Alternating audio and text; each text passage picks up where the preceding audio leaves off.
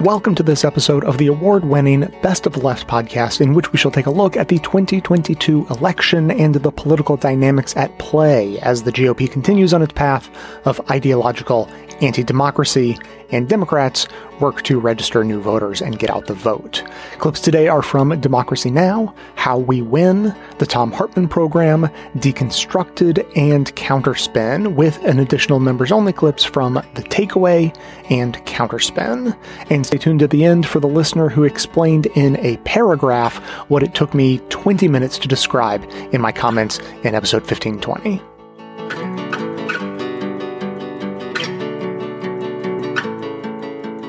The midterm elections, less than 3 weeks away, will determine the balance of power in Congress, and black voters could play a key role. Black voters helped Democrats flip 2 Senate seats that gave them control of the Senate in Georgia's 2020 special runoff election. Democratic Senator Reverend Raphael Warnock of Georgia now faces Republican challenger Herschel Walker. This comes as Georgia's Republican Governor Brian Kemp is fighting for re-election against Democrat and voting rights advocate Stacey Abrams in a rematch after he signed into law new restrictions that disproportionately disenfranchise voters of color. It was one of many voter suppression efforts in Republican-led states. In Florida, Republican Governor Ron DeSantis' election police unit, that's right, he has set up an election police unit, has arrested people for voting. Florida law allows formerly incarcerated people to vote unless they were convicted of murder or felony sex offenses. Those arrested say Florida officials encouraged them to vote and didn't know about the exclusion. This is police body cam footage of Tampa resident Tony Patterson and his arresting officer recently obtained by the Tampa Bay Times. Apparently, I guess you have a warrant? For what? I'm not sure. For voter stuff, man. For voters. It's what it is. I think the agents with FDLE talked to you last week about some voter fraud, voter stuff, when you weren't supposed to be voting, maybe. This shit is crazy, man. Y'all put me in jail for something I didn't know nothing about. Why would y'all let me vote if I wasn't able to vote? Talk about your plans in Florida and that video we played in the introduction. Astounding story of what the governor has done in having arrested, with his election police, arresting people who are attempting to vote. They said these men who were in prison and came out that they can register, and if they qualify, because they didn't know if they did because they had served time in jail, they will be allowed to vote. And then they were handcuffed and arrested for voting. Your response? Well, they were handcuffed and arrested for voting while they had in their hands their voting cards. Now, if you're sent a voting card by your county register, wouldn't you assume that that means you have the right to vote? So the fact that DeSantis, people here call him D-Satan, has decided that he wants to use and play the race card by having mostly black. Look at who he's arresting. It's not just, whites, because more whites have been affected by these felony disenfranchisement laws than blacks, but he's mainly arresting black people, that he's playing the race card because he wants to be president. Doesn't that say something ill about the concept of our democracy, the concept of who we are, that we want a person who is using race? Because it worked before, right, with Trump. So they're saying, okay, we'll do it again.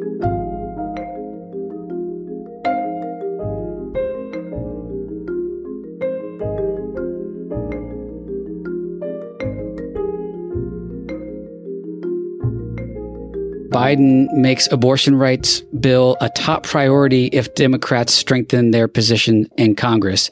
And when I say strengthen our position in Congress, that means elect a couple of more senators to make Senate Manchin less relevant and carve out the filibuster so that we can actually pass this stuff.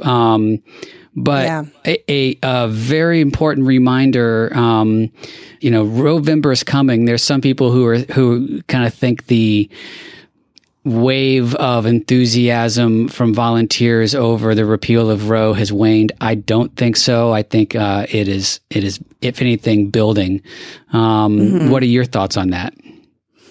Yeah, I agree. I think it's a great time to hear Biden say this.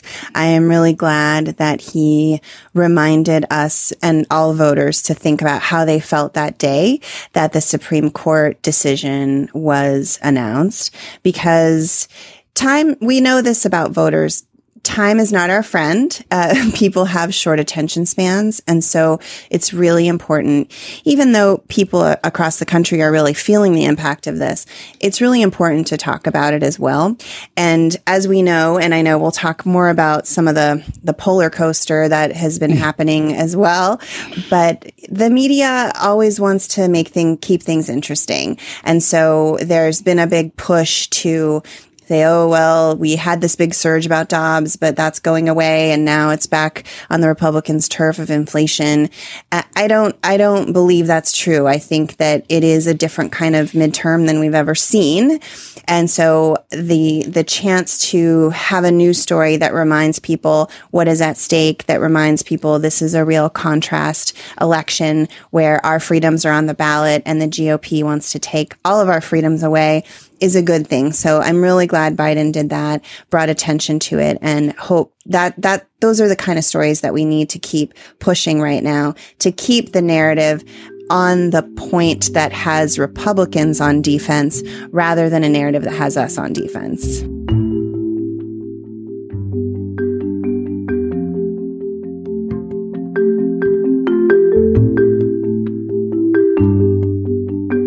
Senator Bernie Sanders is on the line with us.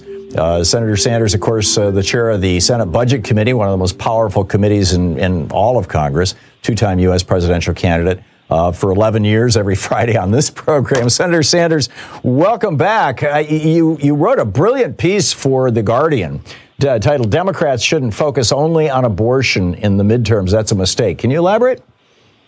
Yeah, I can. Tom, it's great to be with you and keep up the work you're doing. Thank you. Look, here's the issue. This is, in my view, the most important midterm election in our lifetimes. And if people think, no one's running for president, it's not that important, they don't have to vote, they are dead wrong. This election is about whether we preserve American democracy, whether women have the right to control their own bodies, whether we move aggressively to deal with the existential threat of climate, whether working families in this country get a fair shake. That's what this election is about. And what I wrote about is that, yes, of course, we have got to be as vigorous and strong as we can to override the terrible Supreme Court decision on Roe v. Wade, and we have got to make it certain that it is women in this country who control their own bodies and not state government. But in addition to that, what we have also got to do is make it clear that if you are a working class person, if you're making $12, $15 an hour, if you can't afford health care, if you can't afford to send your kid to college, if you can't afford child care, if you're sick and tired of corporate greed, you can't vote for Republicans because they are on the wrong side of all of those issues. And it bothers me that Democrats have not been as vigorous as they should in taking on Republicans on these economic issues. Just one more example. It is no great secret that Mitch McConnell and other Republicans want to cut Social Security, Medicare, and Medicaid. In fact, we need to expand Social Security, improve benefits by doing away with, right now, the limitation on taxation for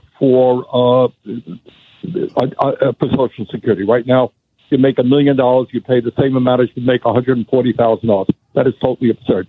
So my point was, Tom, that yes, we've got to make sure that we defend the woman's right to choose, that we fight for American democracy, but I think the way we can win votes is making it clear how reactionary Republicans are on economic issues. Senator, the right-wing Republicans have been plastering the word freedom all over everything. Freedom works, freedom this, freedom that. I remember Franklin, I mean, I don't remember it literally, but, Franklin Roosevelt famously said, an old judge once said, a necessitous man is not a free man, that you're not free if you're hungry or homeless. Do you want to elaborate on that and how Democrats might be able to take that word freedom or the concept and elaborate on it? Yeah, what Roosevelt talked about, and he talked about it in 1944 in the State of the Union address that didn't get a whole lot of publicity because it was in the middle of World War II. But what he said was a very profound statement. He said, yeah, in so many words. He said, yeah, we have a Bill of Rights, we have a Constitution, you have freedom of expression, freedom of speech, you can vote for whoever you want to vote for, freedom of religion, all of that's very, very important. But are you free right now if you're working for starvation wages, trying to figure out how you can feed your kids? Are you free if you get sick and you can't afford to go to a doctor? What does freedom mean if you're a single mom and you can't afford childcare? And you are having to figure out how you keep your job and take care of your kids. Are you free if you are a senior citizen, unable to heat your home in the wintertime? And the truth is right now, Tom, unbelievably, in the richest country in the history of the world, 60% of our people are living paycheck to paycheck. And what that means, it's not just economic anxiety. This expands to emotional anxiety. If you're worried about how you're going to pay your rent next month because your landlord has substantially increased your rent, you can't afford to buy food because food prices are going up, can't afford to fill up your car with gas because gas prices are going up, you're living under tremendous anxiety. And that often translates, by the way, into physical illness. Stress causes illness. So I think what Roosevelt is saying is very profound and important. Freedom is not just the right to vote. Yeah, that is enormously important. Freedom is not just the right to express your point of view. Enormously important. We all defend the Bill of Rights, the Constitution. What Roosevelt was talking about is that economic rights are human rights as well. And we've got to fight for those. We have a handful of major corporations that are showing the largest profits in the history of the world. We have the largest producer of oil in the world openly taking the side of Vladimir Putin, Saudi Arabia, openly taking Putin's side. And it's almost as if, I don't know if this is a paranoid fantasy on my part or not, that Donald Trump or Jared Kushner, who's going to deal with the Saudis, reached out to Mohammed bin Salman and said, hey, help us screw the Republicans. Let's jack up gas prices. Reached out to the CEOs of the biggest oil companies, one of whom was, Trump's Secretary of State, Rex Tillerson, and said, hey, help us really damage the Democrats. We need to jack up inflation really hard here. Whether I'm, presenting a conspiracy theory that's nuts or not, just the fact that this situation is as fragile as it is and is vulnerable to that kind of manipulation should be something our government should be looking at, is it not? Yes. And, what do they say, Tom? Just because you're paranoid doesn't mean that you're crazy, right? Yeah, or that they're not out to get you, right? Exactly. Look, and one of the issues that you just touched on, which I think we don't talk enough about, the Republicans talk about inflation. Well, inflation is a huge issue. We've got to understand what causes inflation. And part of that, indisputably, is the unprecedented level of corporate greed that we are now experiencing. So are gas prices too high? Yeah, they are. Look at the profit margin of ExxonMobil and the other major oil companies, and they're enjoying record-breaking profits. Are food prices too high? Yeah, they are. Take a look at what the major food companies are doing now in terms of their profit levels. Extremely high. Are prescription drug costs too high? Absolutely. Take a look at the pharmaceutical industry and the kind of enormous profits that they are making right now. So I think one of the things that Democrats should be campaigning on is the level of corporate greed that now exists. In my own view, I believe we should initiate a windfall profits tax. Like the Brits just did. Like what? Like the Brits just did. They just did this in Britain. The Conservatives. Conservative government in England imposed that. We would go further. But you got to tell the corporate world that in this really difficult moment in American history, we got the war in Ukraine, you got supply chains that are broken, you got major labor shortages in parts of the country, that at this particular moment, you know what? You cannot have these outrageous profit margins because you're raising prices to a level that working people can't afford. Everyone on the internet is vying for your attention, and unfortunately we are no different, except that we only try to earn your attention, never trick you out of it. So if you get value out of this show, then you can help support us just by making sure you know about every new episode we put out, so that you can decide whether or not to listen to it.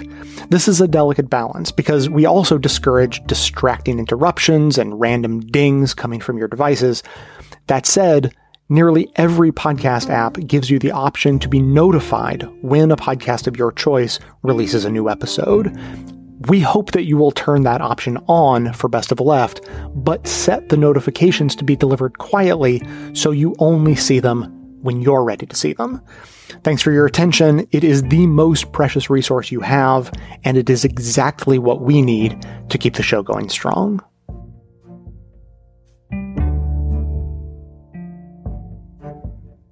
Polls can do three things. They can make people complacent, they can make people depressed, or they can remind people that we have a lot of fucking work to do. And that's how I would look at this New York Times poll. And no one should take any one poll too seriously. But I think if you look at the bulk of the polls, you look at where the money is being spent, how the money is being spent, you look at the messages from the campaigns and the body language of the campaigns. Here's one thing that I think is absolutely without a doubt, is this race has tightened up. And it is very, very close in lots of places. And it was always going to be that way. Republicans are never going to win by a ton, like the polls look like last year and early this spring. Right. Democrats were never going to cruise to victory in these states like the polls may have looked this summer. John Fetterman was never winning Pennsylvania by 15 points. Raphael Warnock was never winning by 5 points. That was never going to happen. These races are all happening in states that were decided by a point in 2020 and a point in 2016 and a couple of points in 2012. Most of the Senate will be decided by states where the final margin was less than 0.5% in 2020.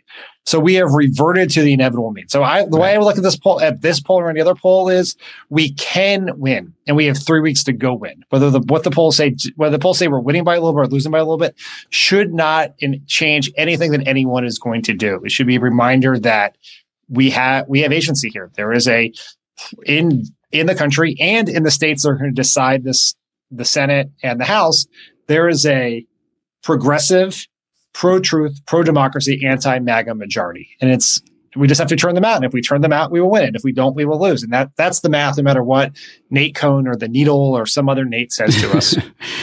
I've really, I should know better. I've worked on enough campaigns to know that at this point I need to just shut off those models and just keep my head down and do the work. But it's hard not to look at them. But as you said, these are all within what we are lovingly calling the margin of effort right now. Right. That's right. That's exactly right. Yeah. Speaking of the margin of effort, I know you and the Pod Save America guys all are super busy and help out with campaigns a lot, especially as it comes up to GOTV. Where is your focus in these last few weeks? By sort of a couple different places. Obviously focused on the Senate and those key states there, but very, very interested in trying to help out and draw attention to the down ballot races, particularly the Secretary of State races all across the country, but in Arizona and Nevada in particular. Yeah. They're going to be incredibly close. And you have election deniers on the Republican ticket who have basically run with the promise to keep votes from being counted. And then, there are House races that are very well within the margin, and whether we keep the House or we lose the House we have the ability to keep the House. And if we can, if that happens, that is huge. But if we lose it, there is a gigantic difference between losing it by a couple of seats and losing it by a ton of seats. A couple of seats, and we have the opportunity to go and get it back in 2024 because the House map now has more seats that Joe Biden won than Trump won. And so with presidential year turnout, we can go back. If we lose it by 40 seats, like we won it by in 2018, or 64 seats, like Republicans lost it, or 63 seats won it in 2010, then it's going to take us a very, very long time to get it back. So everyone asks me, like, where should I focus my energy? There is no wrong answer here. Right. We got to win everywhere. Pick the race you're passionate about. Pick the volunteer event or the phone banking that fits with your schedule, and dig in. So I was pitching, obviously, last week we had Senator Cortez Masto on our show, and obviously Nevada is a super important race, pivotal to holding the Senate. And I had a great pitch to my wife this morning, going out and canvassing in Las Vegas. And Silk Sonic is doing a residency there too, so we could go go see Silk Sonic and help save democracy. What a great weekend that would be, right?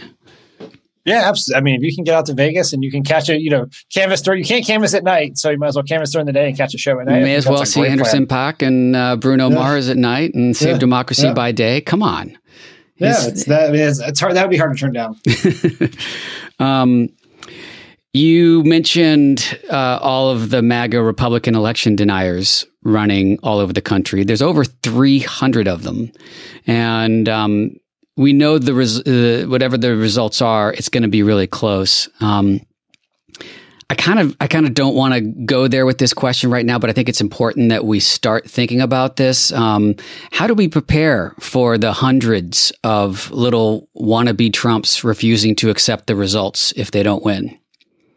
Well, I think actually, an ounce of prevention goes a long way, or whatever the saying is, that we can prevent that from happening right now. Right? We just win these races, and if we're going to prepare, it's like I'm almost hesitant to get into the view of what 2024 looks like if these folks win, because I'd rather just beat them in 2022. Yeah. But I think no matter what happens, we have to be prepared for the fact that the Republicans can do everything they possibly can to ensure the Republican wins no matter what the voter says. And the way in which they go about that insurrection is going to be very different than the last time. This is not going to be about the vice president or about what happens at the Capitol or anything about that. It is what the Republicans realized is the reason they could not overturn the election is because when the votes were counted, Joe Biden was ahead. And so what they're going to do now is not try to throw, and they tried and failed to do, because it's very hard to do, is to throw out already counted, already certified votes. This time, they're just going to stop the votes from being counted. And so that's going to mean that all of us in this election and in 2024 have the opportunity and the responsibility to, run for office for some of these local positions like recorder of deeds, to be poll watchers, to be advocates, and to try to protect the integrity of the vote, because they're going to be trying to throw them out. And I am, as someone whose first major political experience was working for Al Gore in 2000 and spending, 37 brutal days in Florida at the end, I know how this works. I know how, no matter what the integrity of the election is, if you come out on the bottom side, you almost know the results almost never flip. And so we have to ensure that every single vote gets counted, and that's going to require investing in organizing, volunteering to be poll watchers, and supporting legal efforts. Yeah, absolutely. Poll watchers, poll workers, there's extreme intimidation. And as we all know, poll workers tend to be older, and so younger people need to step up and take on that role. It would be nice to overwhelmingly win and make it harder for them to cast doubt on it. But I think it is going to be close. And when we look, especially at House of Representatives, it's going to come down to a couple of seats. It's really, every seat's going to make a lot of difference. So that's kind of dark. And the other thing, we're going to have some close races that will have a legitimate cause to call for a recount and stuff as well. And that's going to it's going to be a little messy. So yes, let's get out there and do everything we can to make sure that it's a clear victory.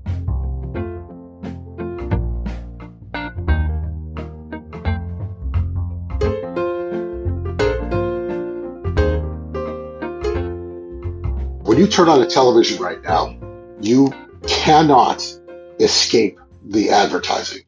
Some of this is outside money. Like, I think there's been a huge ad buy by Karl Rove's guys to say, if you care about inflation, you need to vote for Walker because inflation is bad. And hey, Warnock voted for checks for people who are in jail, like the bomber in Boston. And what are Warnock's ads?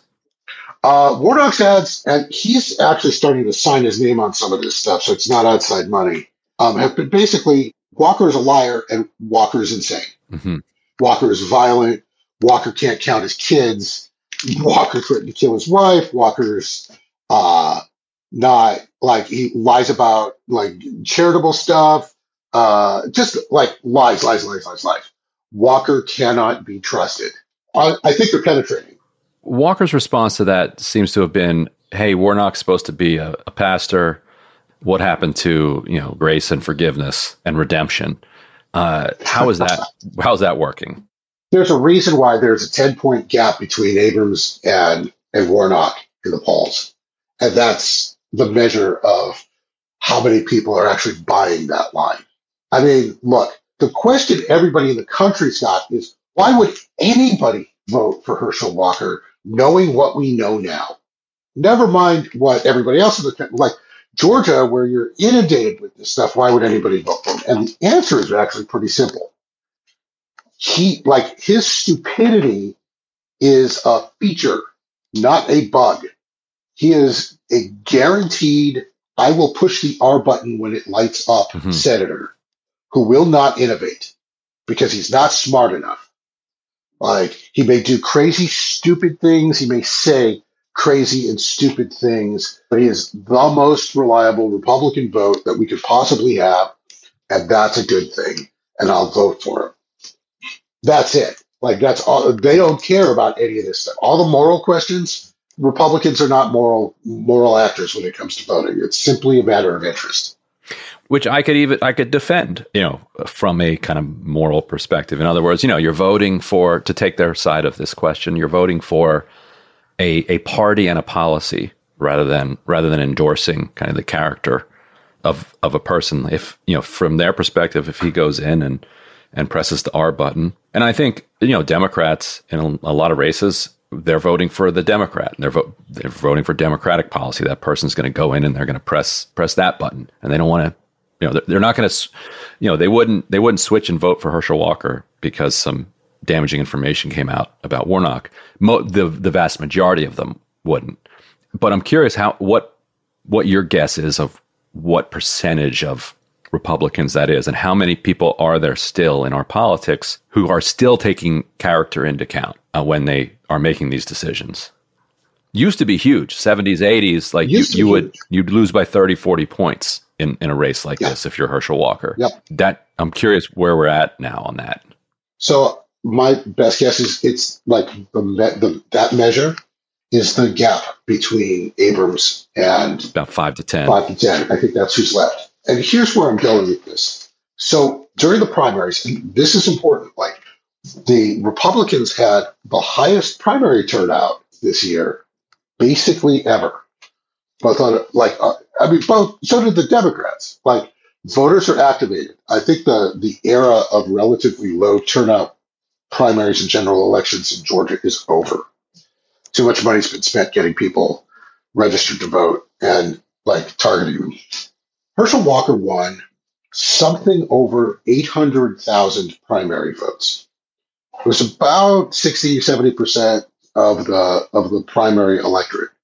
And it's twice as many as anybody else in modern history has won in a primary, contested or not, in Georgia for a Senate race.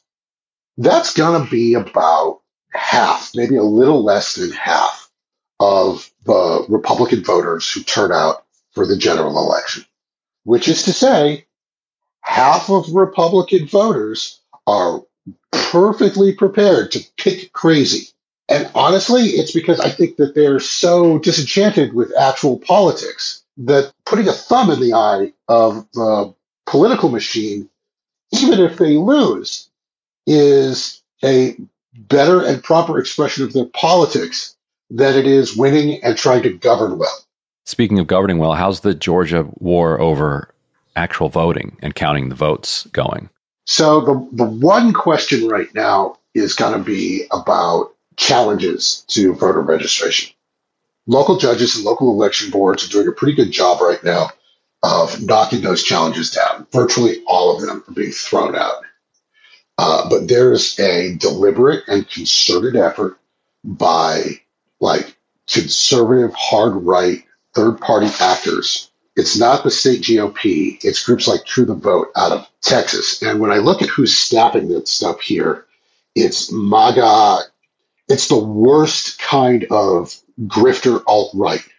But they're showing up to elections boards all over the state, and it's just rolling dice. They're looking for election boards with a MAGA majority on it who are willing to subvert the law. To his credit, Brian Raffensperger, the Secretary of State, is doing a very good job, and so is his staff, in beating back the most spurious of these claims that people are being registered improperly. Audiobooks may have started out as an accommodation for the blind, but of course now millions more benefit from the ease and convenience of audiobooks. And you may not need me to convince you about audiobooks, but I do want to convince you to switch and start getting your books from Libro. By far, the best way to purchase audiobooks is by subscribing to an audiobook club for a flat fee to get 1 book credit each month, plus a discount on any other purchases. And this deal may sound familiar, as the audiobook arm of the big box store in the sky offers just such a plan. But while they are trying to squash the little guy, Libro is explicitly fighting for the independent booksellers.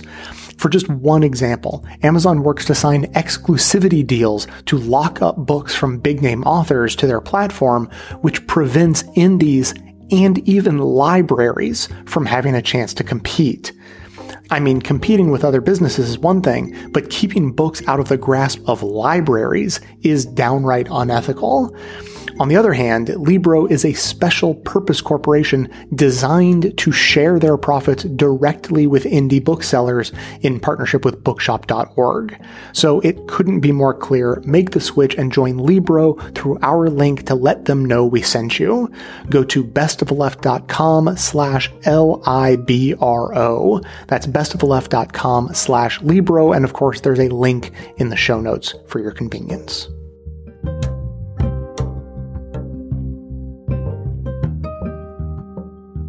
Barbara Arnwine, your hashtag is 10 million more black votes. How are you doing this? Oh, we're doing it in 2 ways. One is we're registering new voters. There's something like 6 million unregistered African-American voters in this country. And we're also saying to those who are registered, the 35% who don't vote, that you got to show up and show out every election. Don't only vote presidential, vote in the midterms. It's so critical. Vote the whole ballot. Don't only focus on the top positions, but no matter what you do, vote. No matter what you do, make sure you're registered. No matter what you do, vote.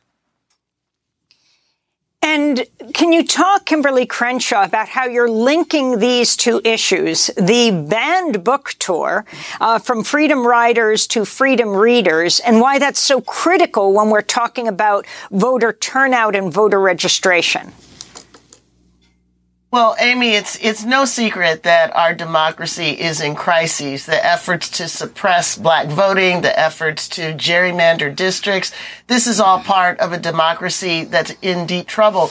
But what a lot of people don't realize is that the same people who are trying to gerrymander our districts are trying to gerrymander our history. The same people who want to change the outcomes of elections want to change the story of us, the material, the books that tell the full story about America. So we've decided that because there is no daylight between racial justice and a fully multiracial democracy, we were going to join this tour to provide the information, the books that those who are anti-democrats don't want us to know. So we're passing out 6,000 books, titles that have been banned in many of the states that we're in, ranging from the autobiography of Ruby Bridges, the 6-year-old who integrated schools in New Orleans, to classics like Toni Morrison's The Bluest Eye, or Ta-Nehisi Coates' Between the World and Me.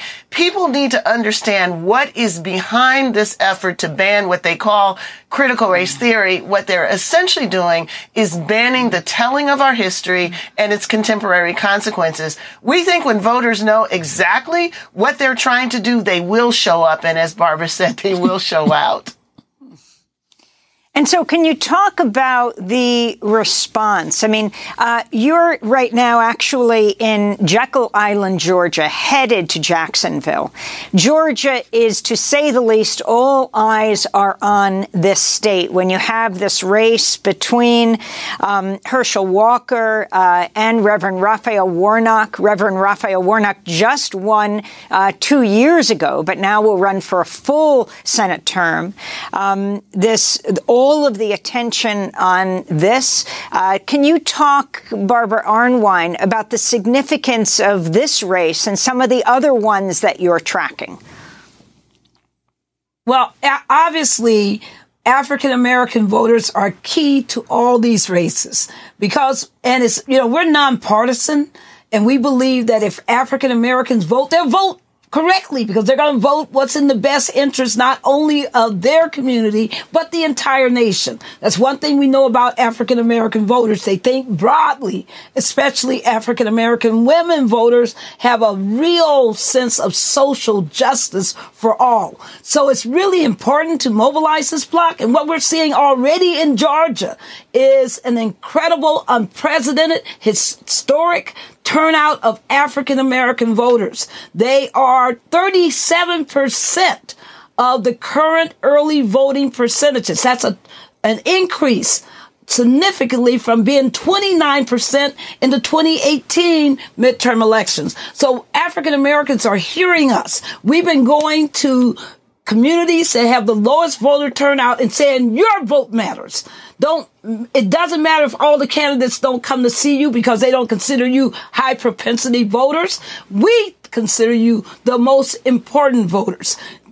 Register, vote. So yesterday we did our votercade and we went through some of the poorest, most depressed areas in Brunswick. You should have seen the people. This is like what we've been seeing everywhere. They came out, they were clapping, they were giving the power fist, they were yelling, they were screaming, they were so excited that somebody considered them important. Somebody was coming directly to them and saying, vote, it matters. It was just beautiful. That is the experience we've had in Richmond, where we were on motorcycles driving through the city with the Buffalo Soldiers and long 6-block long motorcade. It's been amazing. When people see the John Lewis buses, they honk on the freeways at us. They honk as we roll because people get the message. They're so happy to see somebody saying vote in a positive way, not about candidates, just about the fact that as Americans and as the fact that we care and love our democracy, that it demands that we participate, that we vote. Kimberly Crenshaw, you are in Georgia. That other key race is the rematch between the longtime voting rights activist Stacey Abrams and Brian Kemp, the governor for the governorship of Georgia. The significance of this race, and you're visiting these sites of white supremacist terror from the Mother Emanuel Church in Charleston, South Carolina, to talk about the places that you have been. Yes, we visited Wilmington, which is the site of a racial coup in 1898. And one of the reasons that was just so significant to in us, North Carolina, the African American Policy Forum, was that, when we had the January 6th attempted coup, there were a lot of pundits, including our president, who said, this is not who we are. And it is evidence of the fact that when our history has been erased, we don't know that we're heading in the same direction. In fact, violent coups are exactly who we've been. But when we went to Wilmington and looked at the site where the coup began, where a newspaper was burned to the ground and countless numbers of African Americans were killed and a duly elected biracial government was deposed, there's no marker there. There's no placard. There's no, this is what happened. And that same sentiment, that erasure of our history, is what is behind these book bans and behind the effort to challenge the 1619 Project. It is, in fact, an effort to make racism unspeakable. And our position has been that when racism is unspeakable, then democracy, a full multiracial democracy, is unachievable. There is no daylight between the two, even though when people think and talk about, is our country going to the edge? Can it happen here? A lot of people say it can't, but that's just telling us that they don't realize that Black history and American history are one and the same. It has happened here, and unless we understand its legacy and its implication today, it's on the way of happening here again, and that's what we cannot allow to happen.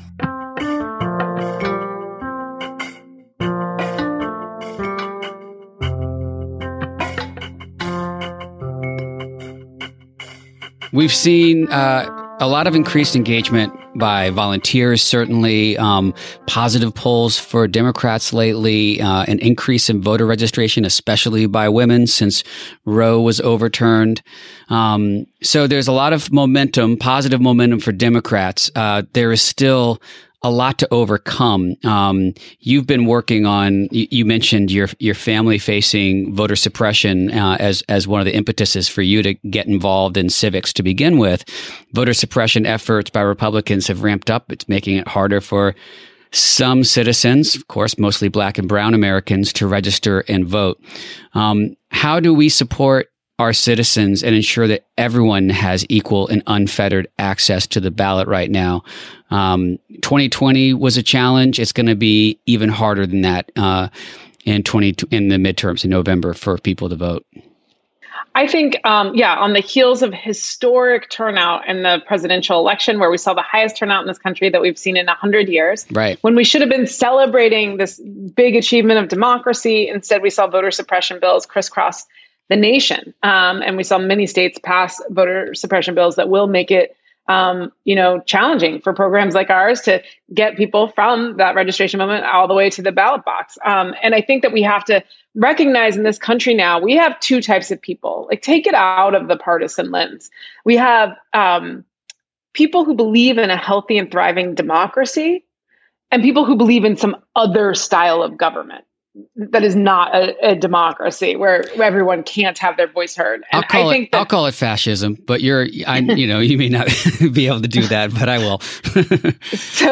So I think the way to counter that is to continue to show up, the presidential cycle, the midterm cycle. Usually there's 15% drop off in midterms. I don't think we're going to see that this election cycle. I think the American public is awake, and the only way that we can keep the momentum and keep a healthy democracy is to make sure that we're all doing our part. Wake up every day thinking, what can I build, create, or do? Who can I contact to make sure that they're registered today on National Voter Registration Day? How do I make sure that I have my vote plan together for how to, participate? In states that have passed these laws, you really want to make sure that you have a plan to, I live in Indianapolis, Indiana, for instance, and we are not a great state when it comes to voting. And so my team saw me stand in 7 to 8 hour lines as the head of vote.org at my local polling location. And like many Americans, I had to go back to work. I couldn't just stand there every single, for all the 7 hours. And so, but luckily I had made a plan to vote early So I went out there days in advance. And when I couldn't vote because the lines were too long, I went back home, I went back to work, and then I showed up the next day hoping that maybe the line would be a little shorter the next day. It took me 3 days until I had the opportunity to vote. But if I had just shown up on election day, then the chances of me getting voter suppressed in real time would have, been greater. So I think that and not actually getting to cast my ballot would have been greater because, that would have been it. So I think that for a lot of people out there, you just have to register and you have to encourage everyone to know the laws in their state. Go to vote.org, check out when you can start early voting, look to see if you can vote by mail, depending on the state that you live in. And then think about what you could do. Talk to your employer about giving paid time off to vote to everyone, and signing up for our electionday.org program. I think all of us have a role to play. Like we said earlier, everybody is an influencer. So making sure that you really take on that responsibility of being the vote captain for your community, your block, your neighborhood, making sure everybody has the information that they need. I think enthusiasm is the only way we keep a healthy democracy. Volunteering to go to polls and work as a poll worker is really important, so that we can keep those polling locations open and the people who need that kind of access have it. So I think those are the things we can do. But I think we all just have to realize that it's protecting our democracy. It's going to take. It'll never feel. Everything you do won't feel like enough. But all of it is important. And so we're all going to have to really, lean into the moment and think about some of the things that I just named and make sure that we're doing them.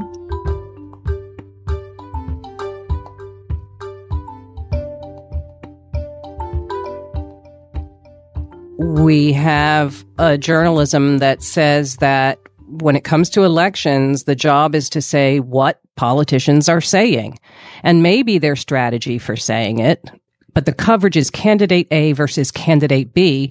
And if they don't mention something, well, then we're not going to talk about it, right? Because neither of the big party candidates mentioned it. And I feel like we've come to expect that for election coverage. And as you're just pointing out, it's such a narrow definition of what this opportunity for reporting could look like in terms of what we talk about. And, Matt Gertz from Media Matters was just pointing out that, Republicans have this not at all veiled plan to gut Social Security and Medicare if they win Congress. This is something that people care deeply about, that affects virtually everyone in the country. This is an important story, but if candidates don't talk about it, then reporters aren't going to talk about it because it didn't come out of a candidate's mouth. And it's such a narrow understanding of what electoral politics mean and the opportunity for journalism that's offered by elections. There are huge issues that are going undiscussed for the most part in the campaign and in the campaign coverage, things that affect everybody vitally, but neither party sees them as like political winners, and therefore they don't get talked about. The COVID pandemic is one such issue. Neither party is making it a big part of their campaign, despite the fact that this is an ongoing pandemic that has killed 1 million Americans, continues to kill Americans. It shows no sign of going away, and there's neither a strategy being advanced by the party in power or a strategy suggested by the opposition party to deal with this. It's just not being talked about. Another issue that is getting weirdly little discussion in the campaign journalism is the Ukraine war, which the United States is putting vast resources into this. It's basically a proxy war with the other major nuclear superpower on Earth, with the possibility of nuclear war being discussed in kind of bizarrely casual terms in the foreign policy opinion press. What are we doing to prevent nuclear war from happening? That's not an issue that either party is really focusing on. Well, I wanted to say that I think listeners understand that there are always issues in play in an election, but at this point, we're not talking about just issues as life-changing as they may be. We're talking about the process itself. We're talking about whether or not it matters when you go to vote, whether you have some say in how politicians treat your bodily autonomy, whether you have some say in how politicians vote on a possibility of nuclear war or the use of, I think it's now $16 billion or something that the White House has spent on the Ukraine war. Whether or not we have a process that allows us to have a say in what's being done in our name. That's what's on the ballot. There's a lot of talk about the January 6th insurrection. It's important to keep in mind what was going on there. That was an attempt to stop the House from certifying the 2020 presidential election. We are now going to be choosing the House of Representatives that will preside over the 2024 presidential election. And the Republican ideology now is that the Republican Party should have blocked the certification of the 2020 election and declared victory for Donald Trump because of a sort of faith-based understanding that he was the rightful president and should have been named so. So that is what we're putting the pieces in place for that to be relitigated in 2024. And that is, I would say, the most important thing at stake in the 2022 midterms. And when you think about January 6th, and you think about the way that when we were covering the coverage at the time, there was this sense like, wow, media are finally getting a little bit of a spine.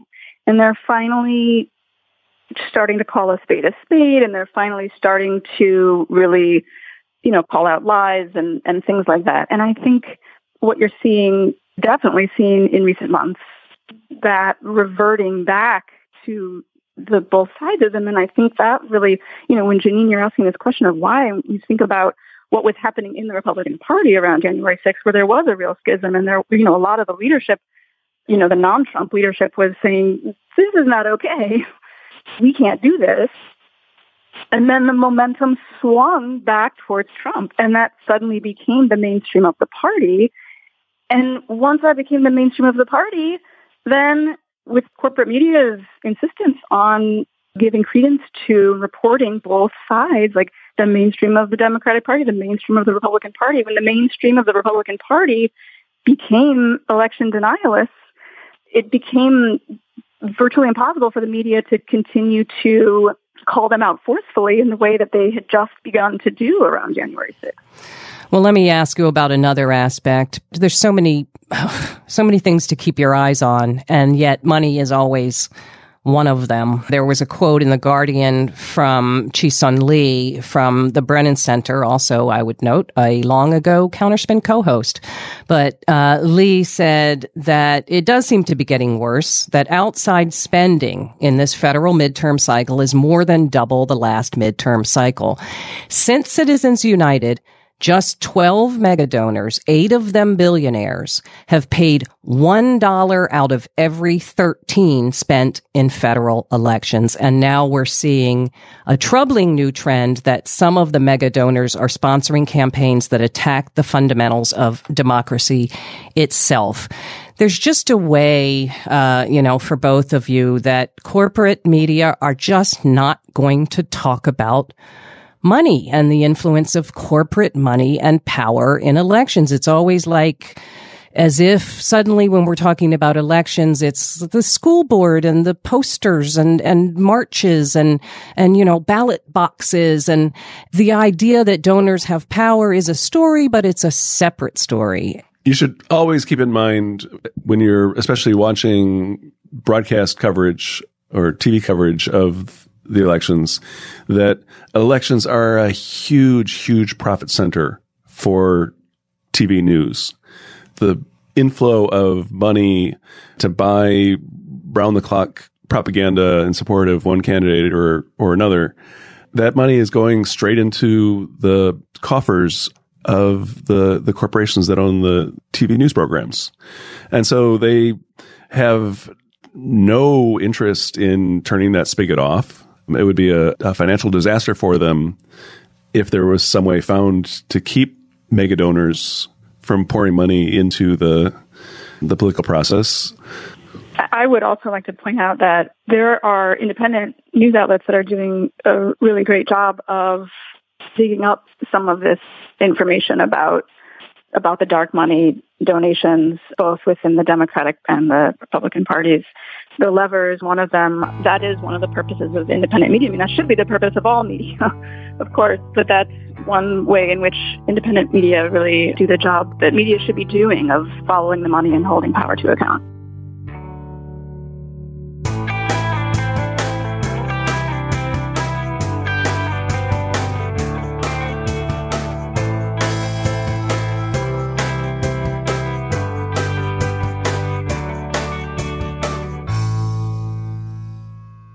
We've just heard clips today, starting with Democracy Now!, discussing the Florida election intimidation police force. How We Win looked at the energy generated from the overturning of Roe. Thom Hartmann spoke with Bernie Sanders about the need for an economic message for the election. How We Win looked at the election from the campaigners and strategists' perspective. Deconstructed discussed how hyperpartisanship has made the morality of individual candidates a non-issue. Democracy Now! Explored campaigns to register and educate black voters about racism in politics. How We Win explained the importance of targeting youth voters, and Counterspin discussed the nature of mainstream reporting during election cycles. That's what everybody heard, but members also heard bonus clips from The Takeaway, which dove into the effort to politicize crime against Democrats. We'll see people try to blame criminal justice reform, as Rena said, or quote progressive prosecutors. And every time these explanations are advanced, they're both wrong, and they distract us from having these tough conversations about what sort of solutions we need and what sort of investments we need to make to build an enduring and legitimate form of public safety that works for everybody. And Counterspin further explored the eternal tendency of mainstream media to find the middle point between two parties. I liken it to trying to report on geography without acknowledging that the world is round. You know, if you wanted to have geography coverage that would not turn off flat earthers. So you sort of describe Australia as being on the other side of the world, according to some people. To hear that and have all of our bonus content delivered seamlessly to the new members-only podcast feed that you'll receive, sign up to support the show at besttheleft.com/support, or shoot me an email requesting a financial hardship membership, because we don't let a lack of funds stand in the way of hearing more information. And now, we'll hear from you.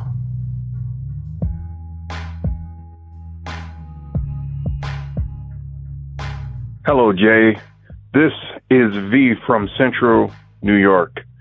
I know it's been a long time since I've called in. Unfortunately, I kind of lost track of the show for a couple of months as work was pulling me a little bit harder than usual. But recently, I've been catching up on past episodes, and I wanted to call in about episode 1516, and I think that it is a great time to speak about it. For those of you who do not know, it was the show on the GOP-appointed judges, the attempt to take over the judiciary. As we move towards this coming up midterm election, I want to remind you and many of your longtime listeners about a call that I placed. I believe it was before the midterms of 2018 or possibly right after. And I made the statement that progressives had to be ready and willing to fight a prolonged battle against these forces for 10, well, I believe I said at the time, 3 to 5 election cycles, possibly even 6, using 2-year increments as a cycle, meaning we had to be engaged for not only the midterms, but also the national elections so that we could move this country in another direction. Unfortunately, many people did not take heed to that. Fortunately, many did.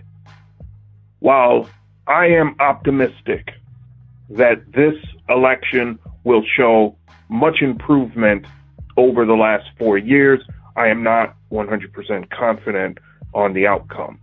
But I will say this. For those of you who despair that this election may not go as you want it to, do not despair, because the changing winds are upon us. Even though this election may not come out the way you want it, do not give up. Do not give up. People often forget Dr. King had his greatest failure, Albany, Georgia, before he bounced back and had one of his greatest accomplishments. That is where we're at right now. I am listening to a lot of podcasts and people talking on the streets, and the one thing that conservatives seem to understand is generationally, they have lost the argument. They have lost every argument generationally. It may not show up in the polls yet. It may not show up in the elections yet, but they know they are beaten. And all research suggests that if they don't do what they're doing now, after 2024, they won't have a chance to do it.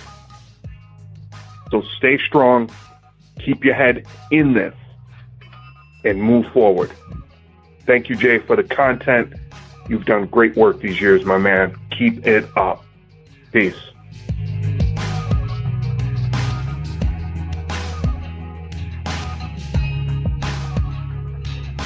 First off, thanks to V for that message. We always love hearing from him.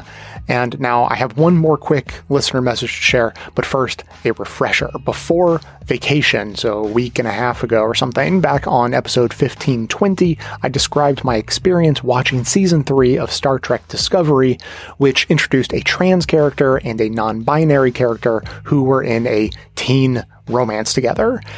I explained that it didn't make me angry the way it did for some people, but I did have some kind of visceral reaction to it that I had to sit with and contemplate for a while before I understood it.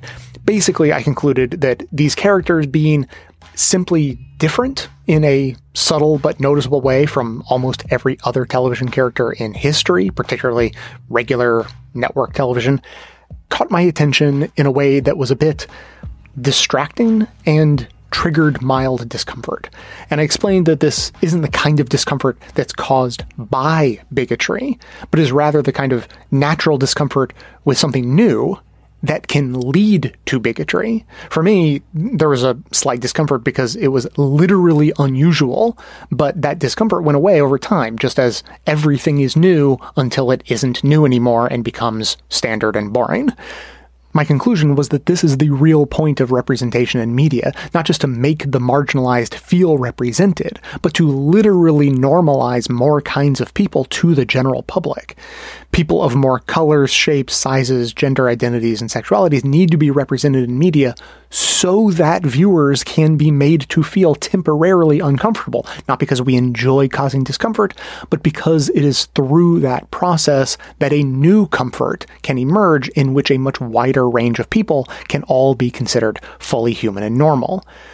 So I said all of that. It took me almost 20 minutes to get around to a point, and I was clearly still struggling with what exactly it was I was trying to say by the end, but then afterward, Wendy wrote in and explained it in just a couple of paragraphs.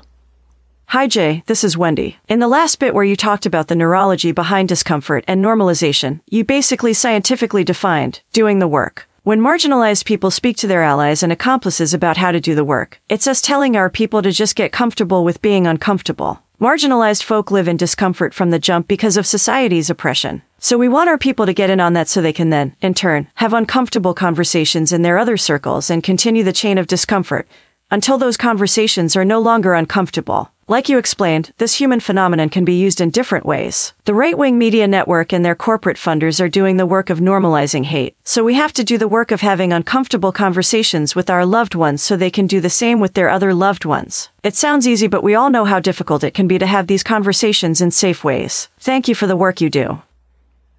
Ah, yes, doing the work. I remember that now. Honestly, I got so comfortable with being uncomfortable years ago that I haven't had to go through that process in a while. I started diving deeply into race and racism around 2011, and learning about trans folks came just a couple of years after that. And there was discomfort during both of those learning periods. But I kind of thought I was done with all that. And that's why it took me by surprise. I was like, what is this feeling? I haven't felt uncomfortable experiencing or talking about race or gender in years. So having a new opportunity to go through those steps again was honestly kind of refreshing. It was also a reminder of what it's like for most people who are coming to these concepts for the first time and who think that their personal feelings of discomfort are an indication that something about the world has gone wrong, as opposed to there just being something new to them that they need to learn to get comfortable with. I felt that twinge of discomfort, which was probably very mild by comparison, and thought, wait, is this what it's like to be a normal person? No wonder they're so angry all the time. So we need to continue doing the work, as Wendy described, and have those difficult and uplifting conversations. Be ruthless on systems, but easy on people. That discomfort people have with the relatively new discussions about gender don't stem from bigotry. They stem from our internal systems of pattern recognition and our lifelong developed sense of normalcy. So it's our job to not shame people for the unavoidable discomfort they feel when experiencing something new. But we do need to make sure that discomfort develops into acceptance and then comfort, rather than being allowed to metastasize into bigotry. So thanks, Wendy, for that message. It really helped clarify. It just brought my miasma of thoughts into a finer point that can be said in a sentence. That was very much needed. As always, keep the comments coming in at 202-999-3991 or by emailing me to j@bestoftheleft.com. That is going to be it for today. Thanks to everyone for listening. Thanks to Dion Clark and Aaron Clayton for their research work for the show and participation in our bonus episodes. Thanks to the monosyllabic transcriptionist trio, Ben, Ken, and Brian, for their volunteer work helping put our transcripts together. Thanks to Amanda Hoffman for all of her work on our social media outlets, activism segments, graphic designing, webmastering, and bonus show co-hosting. And thanks to those who support the show by becoming a member or purchasing gift memberships at bestoftheleft.com/support through our Patreon page or from right inside the Apple Podcasts app. Membership is how you get instant access to our incredibly good bonus episodes, in addition to there being extra content and no ads in all of our regular episodes, all through your regular podcast player. And if you want to continue the discussion, join our Best of Left Discord community to talk about the show or the news or other shows or anything you like. Links to join are in the show notes. So, coming to you from far outside the conventional wisdom of Washington, D.C., my name is Jay, and this has been the Best of the Left podcast, coming to you twice weekly, thanks entirely to the members and donors to the show from bestoftheleft.com.